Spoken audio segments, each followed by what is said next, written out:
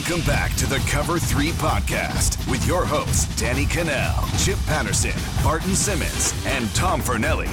It's your call for the best college football coverage, from National Signing Day to the National Championship and everything in between.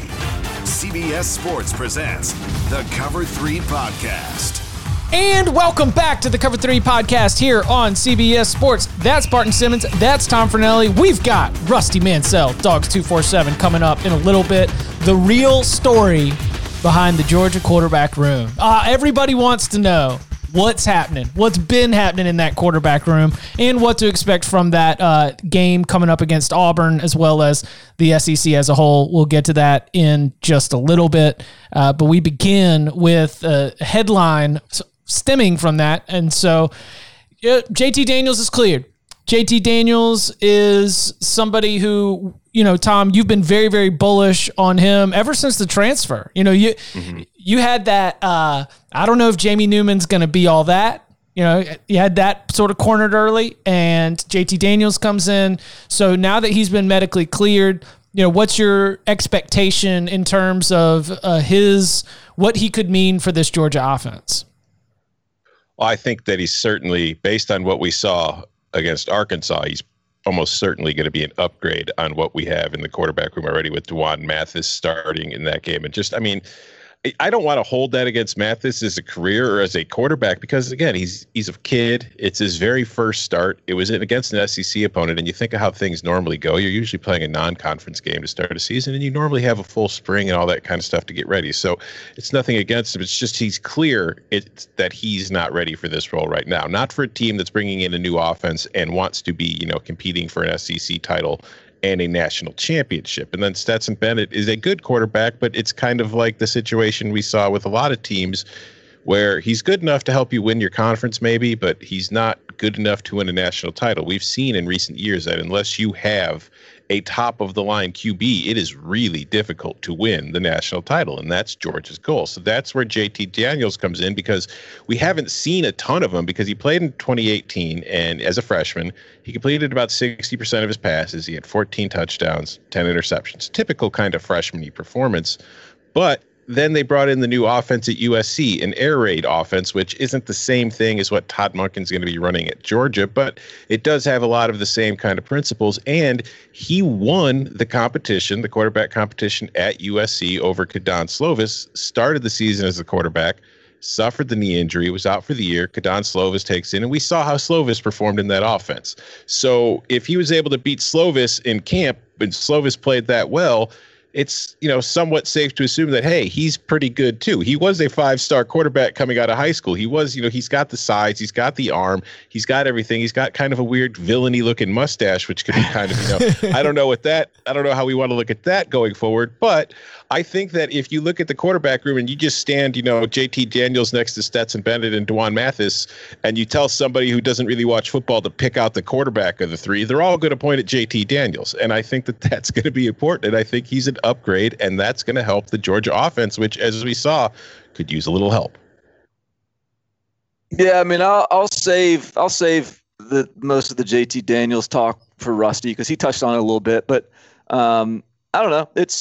I think the key for JT Daniels is just being comfortable with his health, being having that out of his mind, that no distraction in terms of favoring his knee or anything like that. And if he's sort of fully comfortable with his health, if he's fully comfortable with his mobility and I don't even know if it's his drive leg or his plant leg or what it is, but that's the key. I think if that's all clear, then I would expect JT to be a pretty significant upgrade. So, number one, the mustache is called intangibles, and it is a benefit.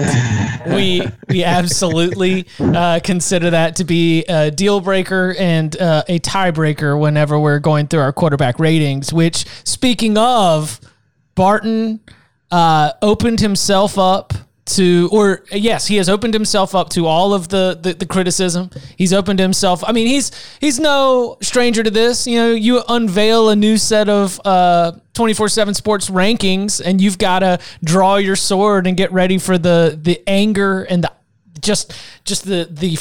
fire that comes from these fan bases as their commits move up and down in the rankings, but he's got some SEC quarterback power rankings based on week one performance. Now, I'm not going to we're not going to just roll through the entire rankings, but I did see that Stetson Bennett IV, OI 7 of 18, pledge class president, is, right at above average, checking in at number 6. So for, think with the idea of JT Daniels being cleared, with D'Wan Mathis maybe potentially getting another opportunity to go out there after taking some hits and learning a little bit in his first game, do you think that is unnamed Georgia quarterback probably going to be like a top half? Is 7 or 6 just a spot that's reserved right now for a Georgia quarterback, you think? Or is there a higher ceiling out there? And I ask that knowing that the names at the top, your KJ Costellos, your Kyle Trask, your Mac Jones,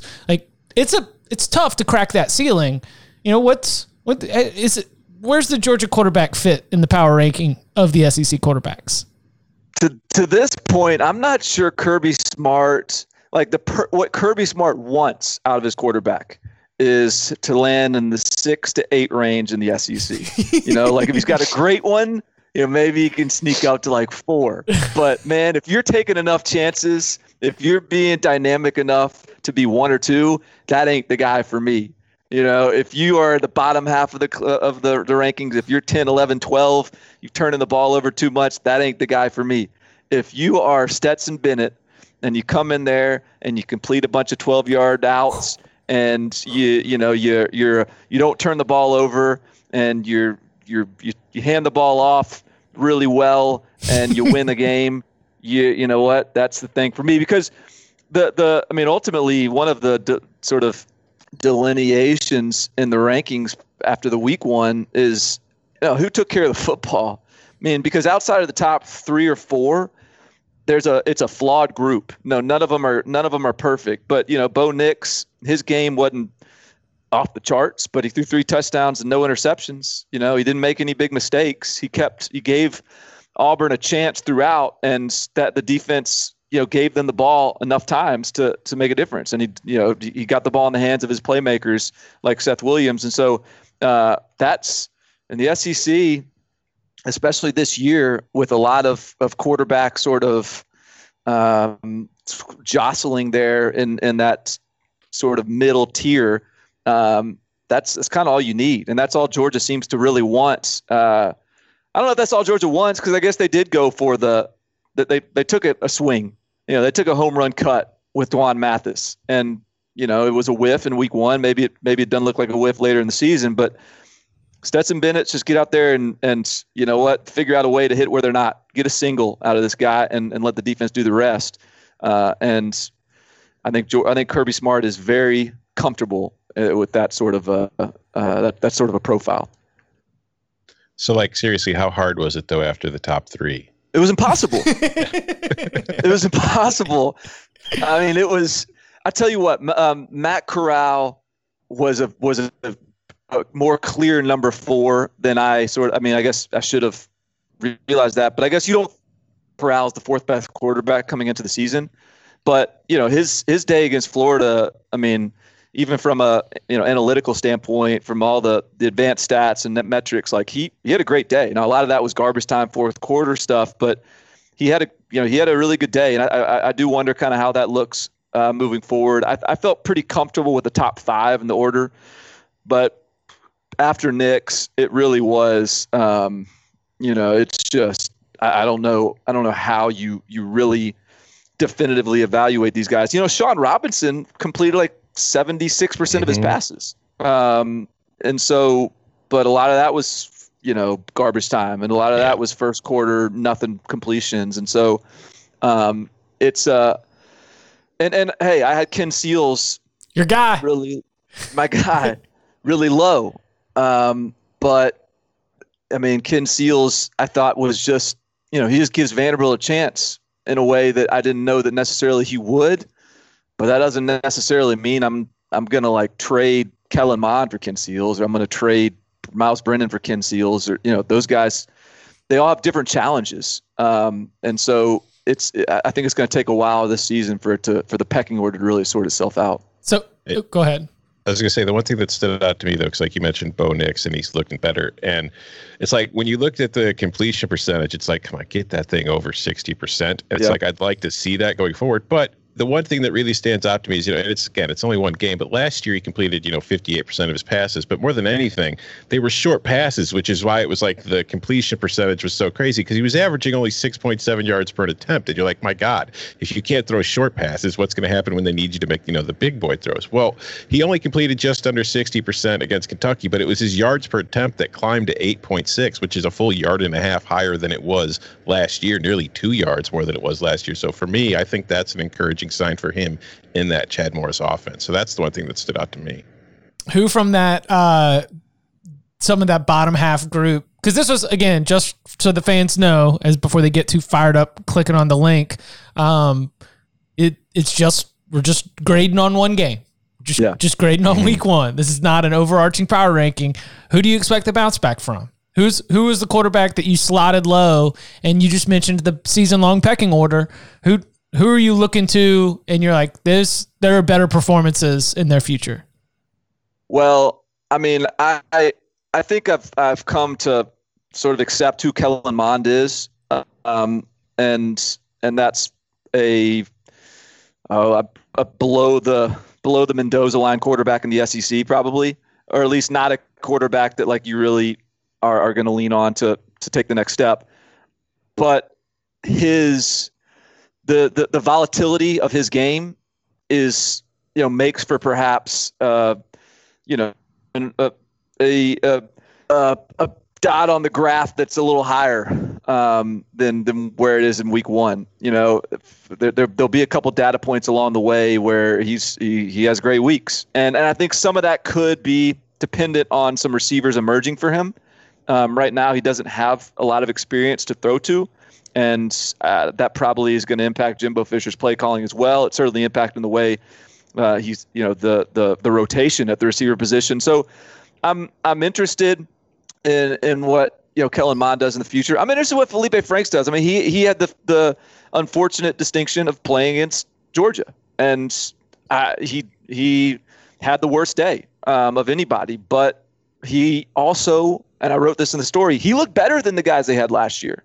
So I think that's encouraging. And then like I'm also very anxious to see if Miles Brennan can just settle in. It just looked a little bit much for him week one, but you got to think that over the course of the season he'll settle in and there'll be some big weeks for him as well. But I would suspect honestly that the top five will. I don't know. What do you guys think? Do you think someone else will jump into that top five? So the top five being Trask, Costello, Mac Jones, Matt Corral, and Bo Nix. Bo Nix in some order, not that specific order, but just in some order. That being the top five. Do you guys think that by the end of the season, when we look at the quarterbacks, that there will be someone else inside that top five? JT Daniels. Do you think so? Yeah, I think that. I mean, I don't know if Corral's going to be there all season long. I think he's going to have ups and downs just because I think that's kind of the way that offense works. I think Bo Nix could have a drop off, so I think there is some wiggle room there. But I think I'm just strongly confident that JT Daniels is going to prove to be one of the better QBs in the SEC this year. And I also think that you wrote about it too, like the inconsistencies of Jarrett Guarantano. It's like if he could just get it together, I think he is the kind of talent that could be a top five player. It's just I don't have a ton of confidence there. So I would say Daniels is probably the safest bet among the candidates to do it. If I was trying to be cheeky, I might mention Bryce Young, but first impressions of Bryce Young say that Mac Jones is pretty good set in his ways, especially just like, I mean, he looked good. Number one, like forget that Bryce Young is even on the roster. Forget that there's all this excitement about, the talent that is Bryce Young and the future and the SEC championship and the college football playoff contention that are likely ahead in Bryce Young's career.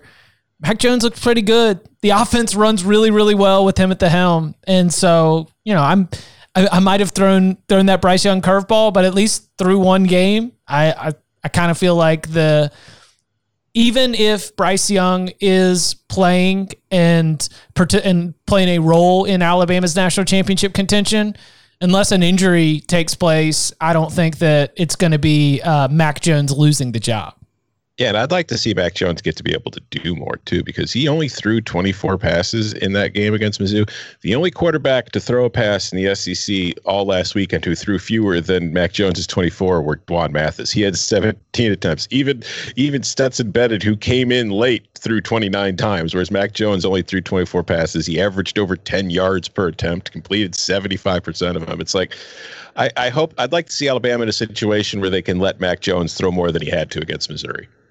And I don't want to wish any kind of injury at all. Like, that's not at all. That's not my, that's not part of my prediction. It's not the way that I like to go about trying to envision the way the season's going to play out, particularly when it comes to sorting out the pecking order. But man, like, Mississippi State better hope KJ Costello stays on that field. Right?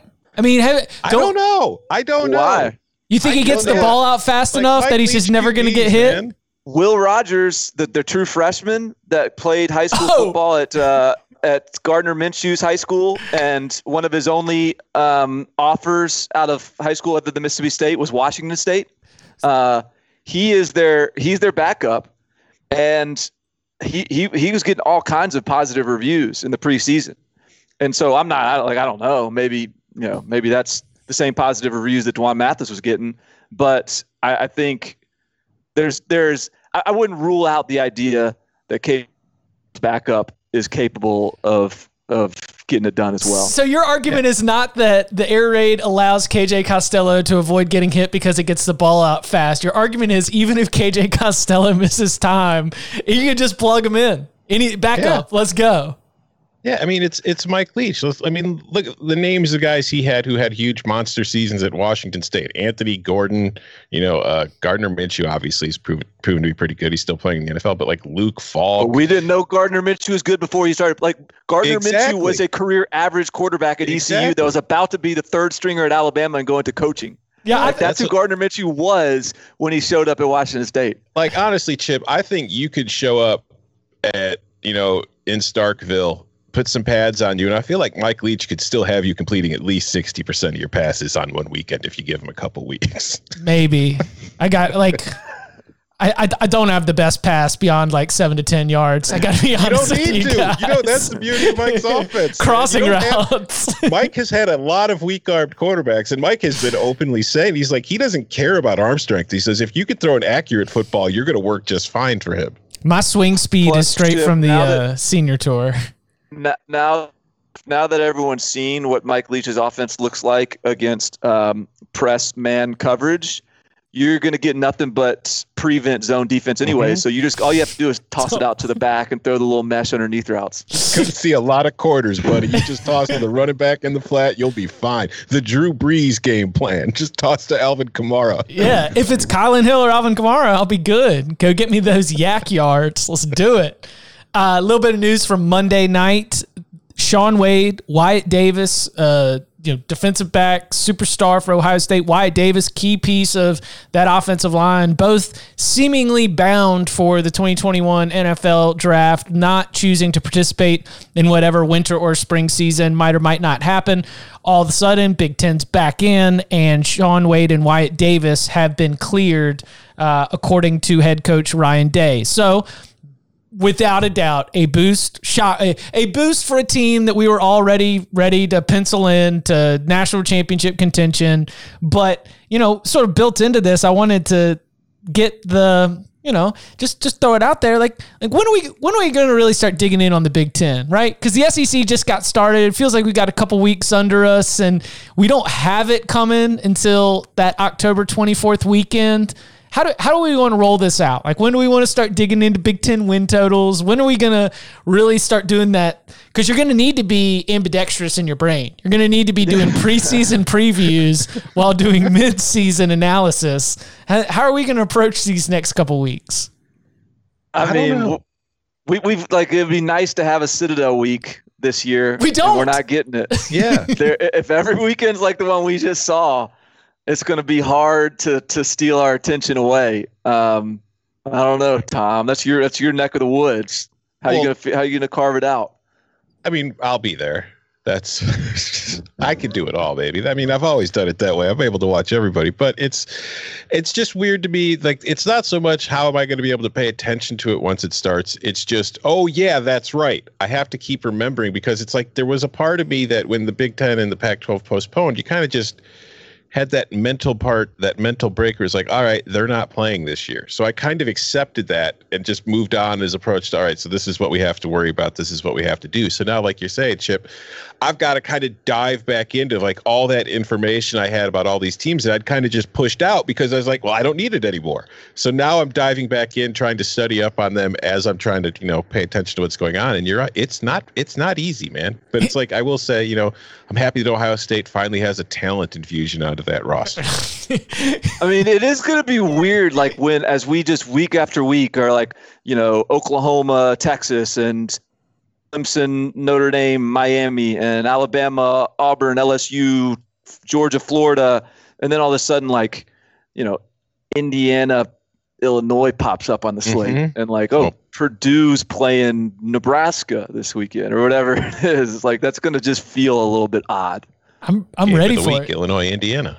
I cannot wait for 1-0 Penn State to jump like the 6-2 team in the top 10.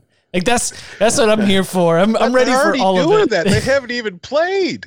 Like the AP poll this week, it's like, okay, well, we could put them back in. So they're started. Like the voters are just knocking out all these teams that they've been ranking. It's like they won, and they're still knocking them out for teams that haven't played yet. I'm like, come on.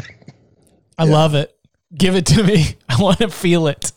Iowa's looked really good in practice. I'm going to put them at 19. Get out of here, Cajuns. So I was starting to lay out our schedule, and I was thinking, we're going to have some camp buzz coming up in a little bit.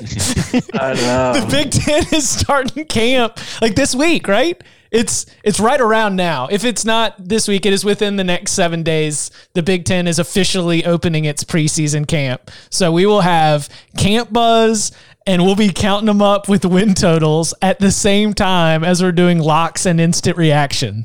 Yep. Get ready. Speaking of the disjointed calendar, I am willing. I don't know. I can't guarantee here on September 30th that I'm going to have the best record of the group, but I can guarantee that I'm going to be all about Colonial Athletic Association locks when it comes time for the CAA spring season. So the news came out on Wednesday that they will play a 6-game conference schedule that includes the option for schools to add up to 2 non-conference games during the 2021 spring season. It will run from March 6th to April 17th. Each team will receive a bye week within the 7-week time frame. I mean, this is going to be, I think it'll be more exciting and more fun, and I will be more entertained by it than XFL, without a doubt. And so, yeah, I'm ready to do some CAA lock. March Madness, baby, CAA locks. So Colonial Athletic Conference is just pulling. It's James Madison. It's Albany, Villanova, New Hampshire, Talbot, Maine, Elon, Richmond, Delaware, William and Mary, Stony Brook, and Rhode Island. Rhode Island, who was 0-8 in conference last year and had 3 guys at the NFL Combine. Right. we have. Should we be a Rhode Island podcast? Are we going to all draft a Colonial Athletic Association team? I mean, as our rooting interest.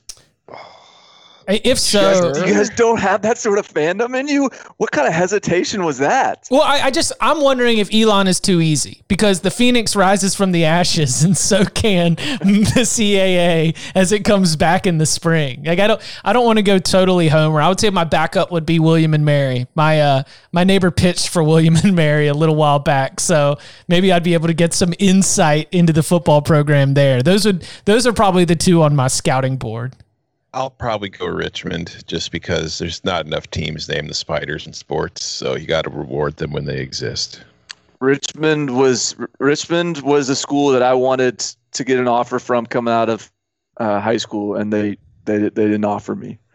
So I'm who's Richmond's rival now. I want the Richmond's rival.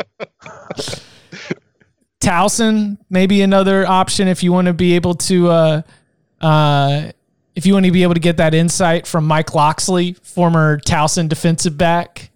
I know he's got all that Tigers pride for his old squad. So we'll have several different entryways to Barton, your rivalry choices will be either William and Mary, James Madison, or VMI. Those are the in-state schools. Mm-hmm. Is VMI is they're not in the conference. They're not in the conference. Yeah. So James Madison or William and Mary. I would love to have VMI. Just a rivalry military school. Not the cadets, but the Keydets. Keydets. What's up? Yeah. We'll have to scout it. All right. We promised Rusty that we'd get him a long enough show to be able to fulfill the 10,000 steps. So we got to bring him on next. Coming up on the other side, Rusty Mansell on what's going on behind the scenes with that Georgia quarterback room, what the game against Auburn's going to look like, and some thoughts on the SEC in general. All that and more next.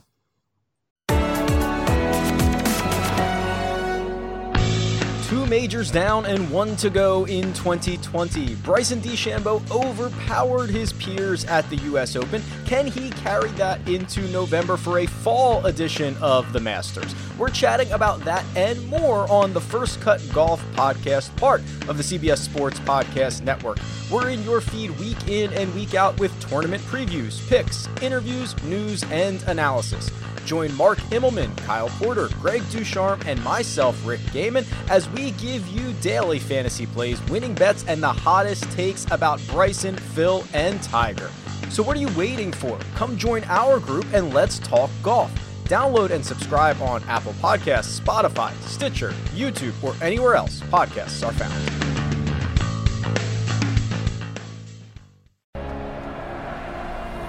There's nothing on earth quite like this. Oh, what a goal! The UEFA Champions League is back at its new home on CBS All Access. Sensational! Stream every match of the world's most prestigious tournament live. That's incredible! The UEFA Champions League group stage kicks off Tuesday on CBS All Access. There's nothing like it. And now is our pleasure to welcome back to the podcast a longtime friend of the show from Dogs 247. It is Rusty Mansell.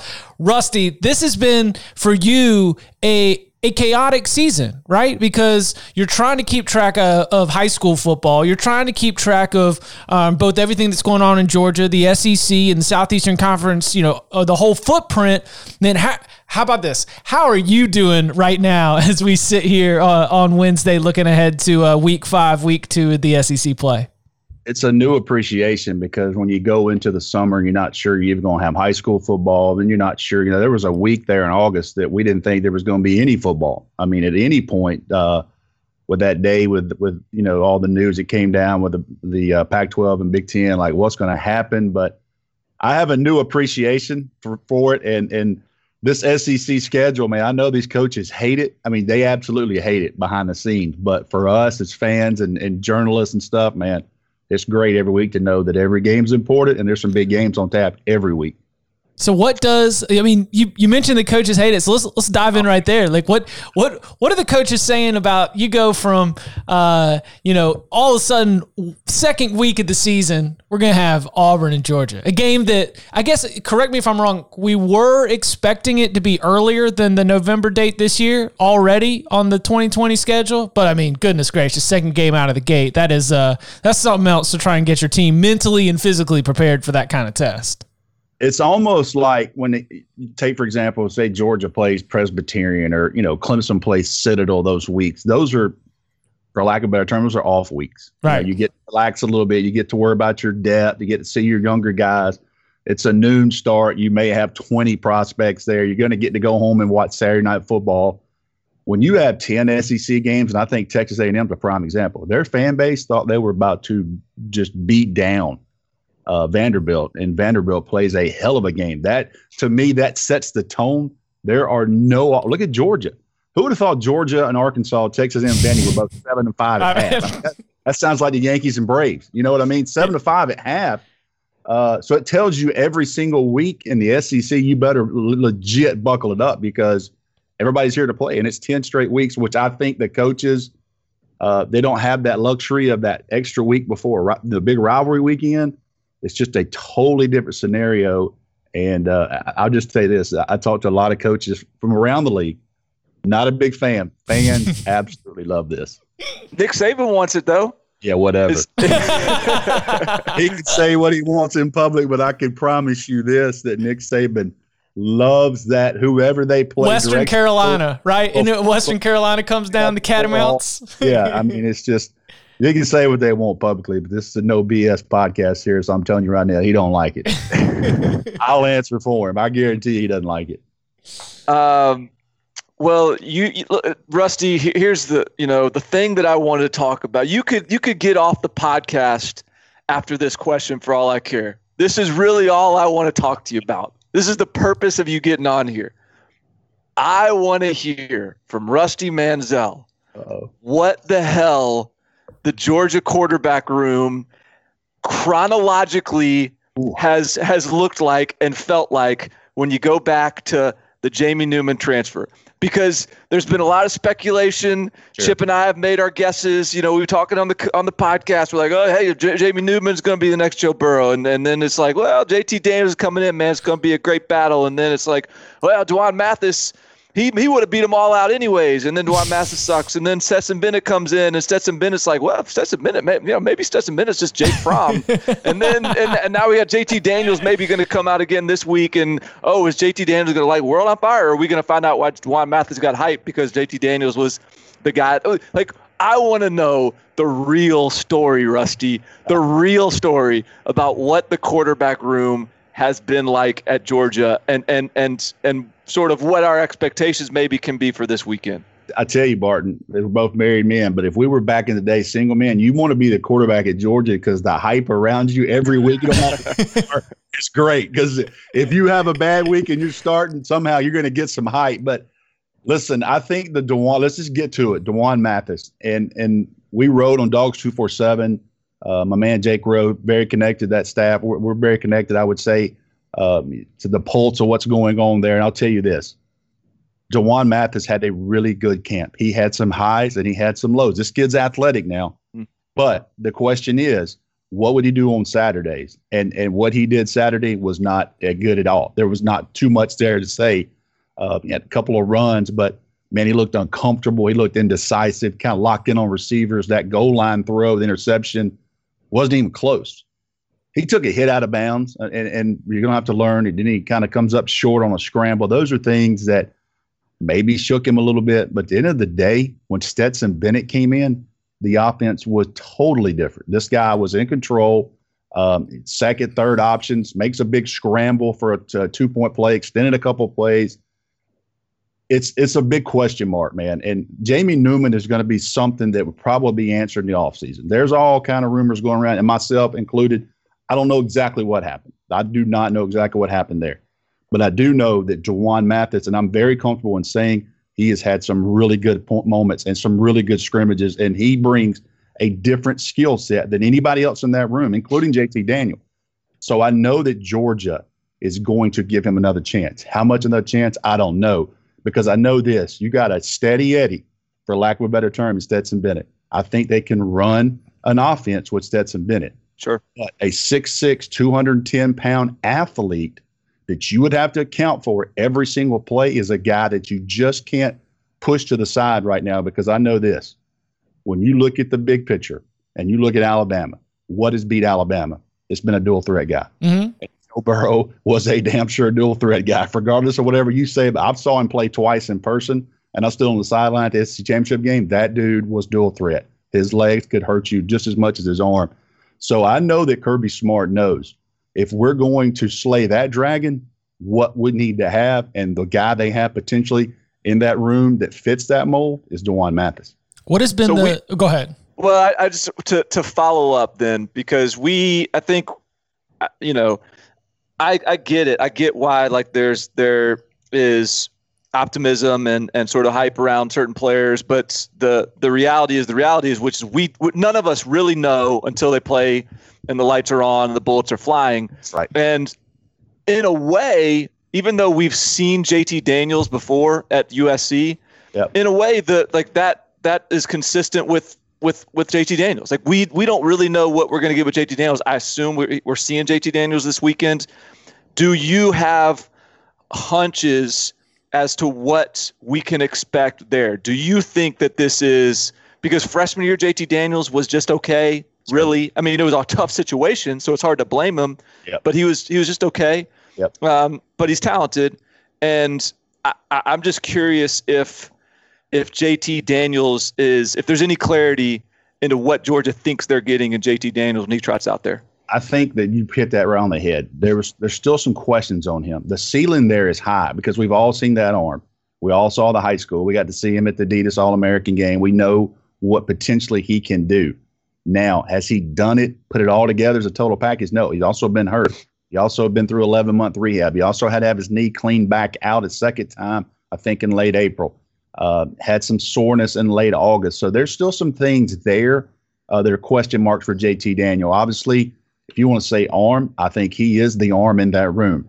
Kind of that alpha guy coming out of high school, got a little California swag to him a little bit, walks in with the head bowed back a little bit, type guy, and that's okay if you back it up. So, there's some intangibles about him that nobody else in that room has as well. So I'm not real sure, again, because Georgia wasn't 1,000% sure what they had on DeJuan Mathis. Would JT Daniels get in this weekend? I think right now he's just a little bit behind. Listen, this kid's went through an 11-month rehab, man. He got released on Monday. Doesn't mean he's out dunking and doing windmills. That means he can shoot a layup lane a little. I think people kind of underestimate that clear. So I think right now to trot JT Daniel out against Auburn is probably not JT Daniel's best interest and probably not Georgia's best interest. But I mean, doesn't that what every Georgia fan wants to think is that he's doing windmills? Oh yeah, trust me. On the board this morning, I got yelled at for basically saying DeJuan Mathis got the majority of the reps yesterday in practice, and that didn't go over well. So DeJuan Mathis is listen. It's just an unknown. We didn't know, and I still think that you just don't give up on a kid. And it doesn't seem like Georgia really is right now. But I know what they have in Stetson Bennett. They've had Stetson Bennett on that roster now for 3 years. And Kirby Smart had to bring him back on scholarship. What people don't know, he was silently committed to Billy Napier at Louisiana Lafayette.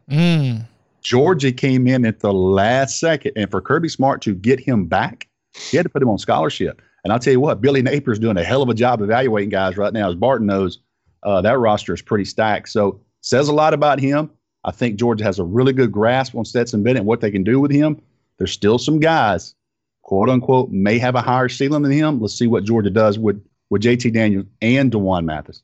What about the offense as a whole? Because, Todd Monken came in as a symbol, really more than anything, as the, Kirby Smart and the Georgia offense was about to take all these steps forward. Then you've got the spring practice is impacted. Your offseason workouts are impacted. Your preseason camp just sort of turns into this, just dodging protocols and taking tests, doing everything you can. So the install, without a doubt, has not been anywhere close to what Todd Monken would want. So what kind of sense have you gotten from either that coaching staff or the players on, whether what we're seeing in 2020 is anywhere close to what has been imagined with Todd Monken coming in?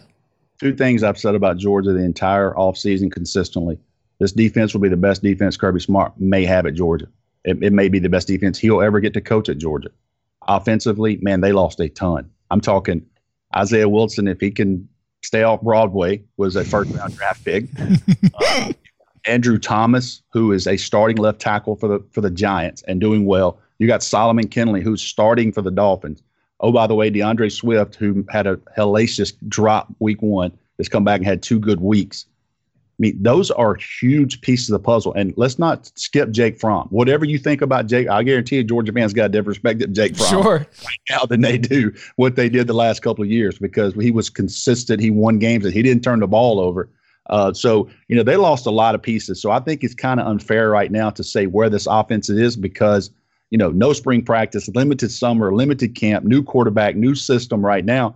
Man, they are replacing a ton of key pieces. Now, they got talented guys. This wide receiver room is an upgrade from last year. No question about it. They got some absolute really, really good players as freshmen, but it's going to take time for those guys. You bring in a quarterback. I think you're going to judge this offense where they are week 7, week 8, week 9. Unfortunately, week 2, 3, and 4 is going to be World War III games, Auburn, Tennessee, and Alabama. So you have to find out real quick. And I think Georgia fans have to understand what they lost, man, because they lost guys that are starting in the NFL. What about the bread and butter, like the ground game, right? Because you like your running backs, and that offensive line has been recruited so well, ever since Kirby Smart got there. And yes, we got Matt Luke coming in for Sam Pittman, but I mean, shouldn't I still have a high expectation for the way that Georgia can lean back on that ground game as a way to complement a fantastic defense and be able to still compete at a championship level, even as the rest of the offense sort of gets its feet under it? Yeah, they've got to this week. They've got to establish a running game. The second half, I couldn't really tell what they were trying to do the first half. They'd throw a couple series, and they would try to run a couple series. They'd kind of throw James Cook out there and kind of do a few things. I think Georgia has got to find an identity. I think this week you definitely better identify yourself, create an identity playing Auburn. I think they want to run the ball. I thought Zamir White made 2 runs last week. This is the first time I have seen him since high school not look stiff, not straight line power. I mean, he made people miss. He had a jump cut in the goal line area that scored, and I thought, wait a minute, that's kind of the Zamir White we all saw in high school that we all thought was so special before the 2 ACLs. So I think he's a guy moving forward. I think also Georgia made a change. They took Warren McClendon to right tackle, took out Owen Condon, and when they brought Warren McClendon in, they put Warren Erickson at center and Trey Hill at guard. Okay. They're mixing and matching. They didn't know how these kids are going to react, so they're trying to find their identity there. Matt Luke working in some new guys. They've got some talented young offensive linemen. Sam Pittman did not leave that room empty by any means, but I'll tell you this, they got to find the right pieces to work together, but they have got to establish a run. I look for Kenny McIntosh, a guy that I really like out of South Florida.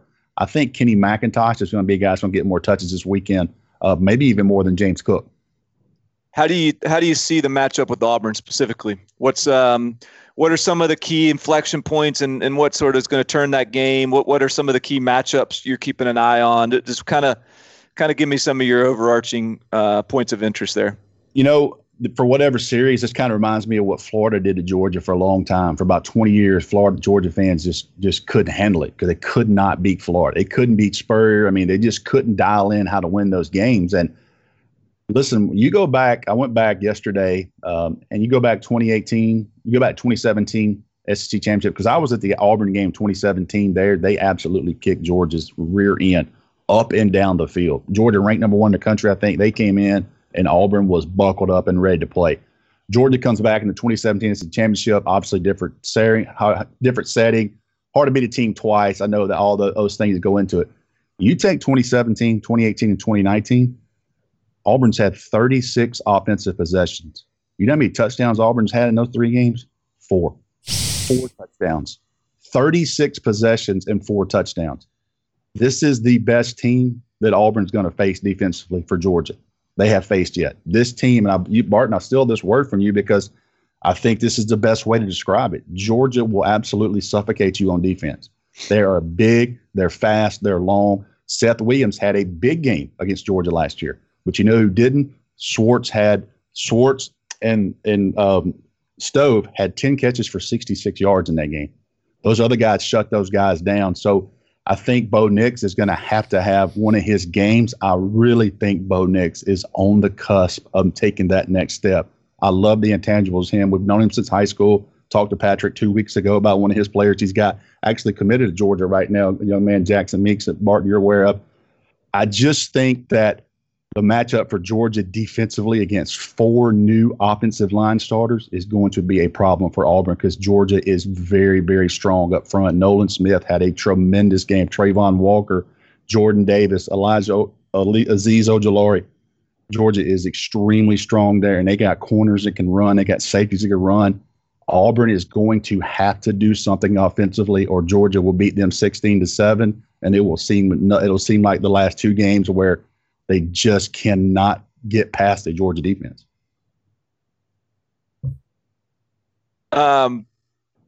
Chip, did you want to go? Where were you trying to go with here? Well, I mean, so Auburn defensively has some of the best linebackers in the SEC. You know, Yes, they have a defense that led the way, I think, during Bo Nix's freshman year. And as Bo Nix is trying to take these steps forward with Chad Morris and try to get a little bit more consistent, you know, being able to lean on that defense has been good. But like, do you see in the trenches on the other side that being almost a wash? Because you mentioned 16-7, right? You mentioned the rock fight where it's just if we don't believe that Bo Nix is going to score a touchdown on us, we'll play field position. You know, we'll punt from the 45, middle of the field. We'll pin you back, and eventually, you know, we hope that George Pickens is going to be able to bust one. But like, you know, are they going to be able? Is Auburn the matchup in this stretch that we got? So Auburn, Tennessee, Alabama. Is Auburn a defense where you think that Georgia's offense is going to be able to at least work some things in and have a little bit of success? I hate to have the old coach speak, but it's who can run the ball. I mean, Auburn had 91 yards rushing on Kentucky. You look at the stats in the Kentucky game, Kentucky had the ball 36 minutes compared to 21 time of possession. They outrushed Auburn. They outpassed Auburn. They shut Auburn down, had a couple of turnovers. At the end of the day, Auburn won that game because they got a wide receiver they could not deal with, and kudos to them. And Bo Nix dropped a dime to Stove, too, for a touchdown. Mm-hmm. So I just think, and listen, I talked to an NFL scout yesterday. He made a great point to me. I went back and watched some of the tape. Owen Pappoe gets a lot of the headlines, and he's a kid that me and Barton are very familiar with. This guy can absolutely fly. But Zacoby McClain, another kid from Valdosta, Georgia, can absolutely fly as well. They got two linebackers that can go sideline to sideline. So Georgia is not going to be able to just, you know, Zamir White left, Zamir White right, and outrun these guys. These guys will get downhill on you in a hurry. But they also lost Marlon Davidson and Derek Brown, who were two NFL freak shows. I mean, those two guys, we've covered them in high school. Derek Brown specifically. I'll tell you what. I went to get Derek Brown one time for a junior all-star game. I had to meet his mom and dad to get him a ride to practice, so I will meet him. I knew this kid was bad when I saw him 6'4", 310 pounds, bend and get out of the back of a Ford Taurus. When he got out of the back seat of a Ford Taurus, I said, this dude is a bad man. And he obviously at Auburn, he was something else. And I just think right now, I mean, I'm trying because I'm always that guy on our site, and they hate me for it. You know, I'm always the guy that predicts the game a lot closer than what it is. But the more I dig into this game, I think Georgia really should like this matchup because where they're got questions, Auburn has questions. Georgia new offensive line. Auburn new defensive line. Mm-hmm. What is the strength? It's going to be Georgia's defensive line against 4 new starters at Auburn. So to me, man, if I'm Georgia and I'm going to have to pick this game on Friday, right now, I really like this matchup, but they have got to have quarterback play. Auburn is not going to let them run it down their throat. It's not going to happen. That's why I think you could get into one of those games, like you said, Chip. They could absolutely punt the ball all day long and say, Bo Nix and Auburn's going to have to beat us. Dare you to, you know? Yeah. And they did last year. And listen, now they almost did. They came back late last year. Came back late. Georgia had a turnover, and they almost flipped that thing around. And that's been kind of the MO about Kirby Smart. Can he put away teams? The Florida game last year, you go back and think about the Florida game. Georgia pretty much dominated that. At the end of the game, Jake Fromm had to drop a ball to Eli Wolf to keep possession to win that game. So they've got to learn to put teams away like that. We'll see. But it's all come out to quarterback play for Georgia, I think, is how this game's going to go. Because as I dig into this, I really like this matchup for Georgia's defense. I don't know about Dwan Mathis getting all the first team reps in practice this week because you know what Auburn does really well. Yeah. In the big games, they get pick sixes and scoop and scores and silly plays that make no sense. And you know, this may be one of these. Yeah. Not turn the ball over, and I agree. And I'll say this: got to be real clear on this. We kind of confirmed it was on Tuesday practice. It doesn't mean that on Wednesday practice, Stetson Bennett doesn't get his reps. JT Daniel gets half. But as of Tuesday, we know that Dwan Mathis got the majority of those reps. So we'll see how things come out this afternoon. All right. So before we get you out of here, Rusty, look big picture SEC. as you look around the conference, because you talk to a lot of people, you know a lot of people in the conference, and you obviously follow the conference. What are maybe a team or two that you think, maybe you're a little bit bullish on, or a team that you think has a chance to beat people over the course of the 10-game season? I think that two things, and I'm really going to go on a limb here. Alabama is damn good. I know that's going to shock some people, but when I watched those first couple of series, I told people this. When I sat in Phillips Arena in 2017 for the national championship game, when Georgia walked in on media day that morning, I said, yeah, they got some guys. Georgia, they're big. You don't realize how big Alabama is until they walk in as a team. And they look like that again. And, they had some pieces, but, man, they're so big, so fast. And Mac Jones, man, I know he wasn't – everybody had the eyes on the 5-star, but, man, he looks great. They've got receivers. I think that's all not news to anybody. I think Tennessee's a team that I'm very interested in. And I've said this from the start. Jeremy Pruitt is flipping that roster. It's going to come down to one thing for me, and that's quarterback play. Can Jarrett Guarantano make those plays against Georgia, Alabama, and Florida? Made a couple throws in there, and they had a hell of a third down conversion the other night with a one-handed catch by their wide receiver. By the way, my guy, but I thought Mike Bobo did a great job. I thought Colin Hill had a great game. His first game, they're undermanned, man. They had a chance at the end there, South Carolina, but, man, they got a brutal schedule. I thought the kids at Arkansas played big time for Sam Pittman. Somebody told me this last week, and it really made sense to me. This is their Irk Russell at Sam Pittman. I really, truly believe that from the Georgia perspective. These kids are going to run through a brick wall for Sam Pittman. They may not have the result they want at the end of the year. They're going to win a game this year, and that team is going to get a lot better as it goes on. They're recruiting really, really good, and I think Sam Pittman's going to do a good job. But, man, you got to look at Mississippi State and go, you better buckle up because they got receivers running everywhere. It's kind of like that scene in Remember the Titans where the guy goes, Coach, it looks like Monday Night Football. They're running all over the field. I don't know what's going on. That was probably what was going on LSU sideline because they had crossing routes. KJ Costello looked great.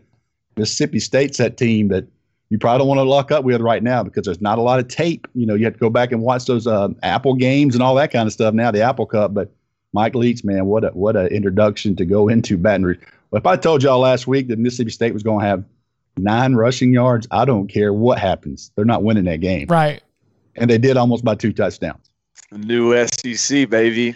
Bringing the West to the Southeast. I'll tell you what, on Tennessee, I think that team, they should be scouring the transfer wire. And if they get them a grad transfer quarterback that can play next year, that could be a scary deal for the rest of the conference. They came this close to getting JT Daniel, this close, and well, he wouldn't be playing right now, apparently. Well, I mean, and he had you. They almost got him, so it tells you what you're answering. They know, right. I got you. Yeah. We need that guy. Yeah. So they recruited JT Daniels extremely hard, and look, it created a what the hell's going on at Georgia when they brought him in. Can you imagine if Peter Brunt came to Tennessee in June the 1st? Like everybody went, wait a minute, what's going on here? So it tells you that they're thinking the same thing, and it's all about quarterback play for them, man. Because I'm telling you, they got speed, they got the right guys. They're going to get better in some spots, but listen, nobody knew if Jeremy Pruitt could do it on game day. Nobody knew if Kirby Smart could do it on game day. Sure.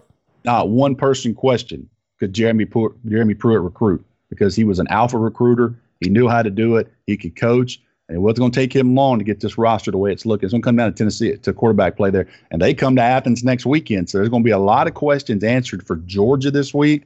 How are they offensively? But they'll have another tough challenge next week when Jeremy Pruitt and the Vols come to town. Do you think that Lane Kiffin is more intimidating or more sideshow? Is he more entertainment, or is there a lot of substance to what the Rebels can be right now?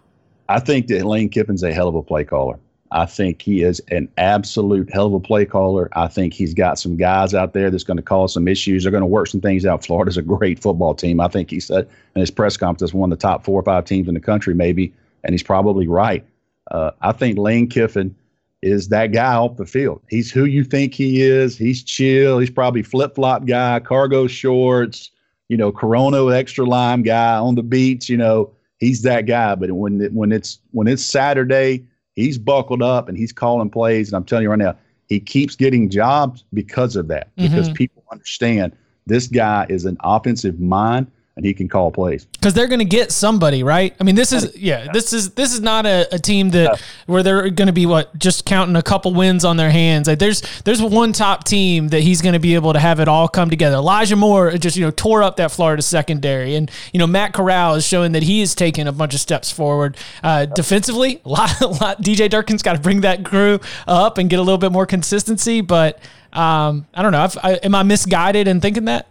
No, I think they're absolutely. I thought Texas A&M might be that team that kind of took that step. I don't know where. Look, Vandy. Who knows? That Vandy may have circled the wagons, and they're a lot tougher than people think. I'm just not real sure on Texas A&M. But I can tell you this: if they can't get it together, preseason, looking at Mississippi State and Ole Miss, their fans probably chalk those up as W's. Probably a little bit nervous right now because that's going to be a different scenario if you cannot score points on those teams. He is Rusty Mansell. You can check him out. All the work, Dogs247. Rusty, a pleasure as always. I heard the sweet whispers of an under from your game analysis, so I think I mean, listen, it's what I live for. I live for those 16-7 field position games. I want old school SEC. Get Mike Leach's air raid out of here. I like to see the fist fights and the barroom brawls. So we'll have to see on the Locks pod when we're making our picks later in the week. But man, this is my cover three. I guess admit guilty here. You guys are my walking pod. Okay, so I listen to you if it's 44 minutes or if it's 103. So I don't need any emergency pods because that just gives me about a lap and then I come back. You need more. I need 50 to 55 minutes to get my damn steps in, and this is my go-to pod now. Rusty, you're telling on yourself. How old are you? Your workout is just a walk, just a casual walk. Go get on a bike, man. Get a little jogging. Get that sweat. Come on now. You can do better than a walk. Let me tell you something. I can go up to this counter right here and pull out a state championship ring that was 50 years ago, and I peaked right there. A 6 foot, 190-pound tight end that ran a 5.3 40. I peaked in. So I'm trying to get 10,000 steps right now. Hey, walk team. I'm right there with you, man. I gotta find out sooner or later. Yeah. Well, I don't do anything. Walking's better than what I do. You will. You'll wake up in the morning and you'll smell a cookie like 4 pounds to come on you. Thanks, Rusty. Appreciate it. Thanks, guys.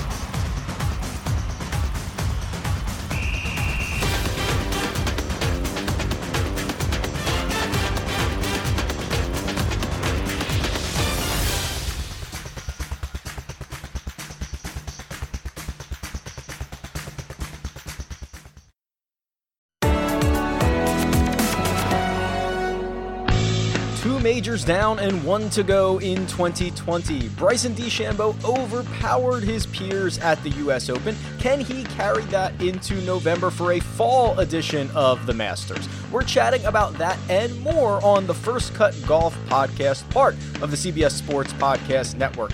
We're in your feed week in and week out with tournament previews, picks, interviews, news, and analysis. Join Mark Himmelman, Kyle Porter, Greg Ducharme, and myself, Rick Gaiman, as we give you daily fantasy plays, winning bets, and the hottest takes about Bryson, Phil, and Tiger. So what are you waiting for? Come join our group and let's talk golf. Download and subscribe on Apple Podcasts, Spotify, Stitcher, YouTube, or anywhere else podcasts are found.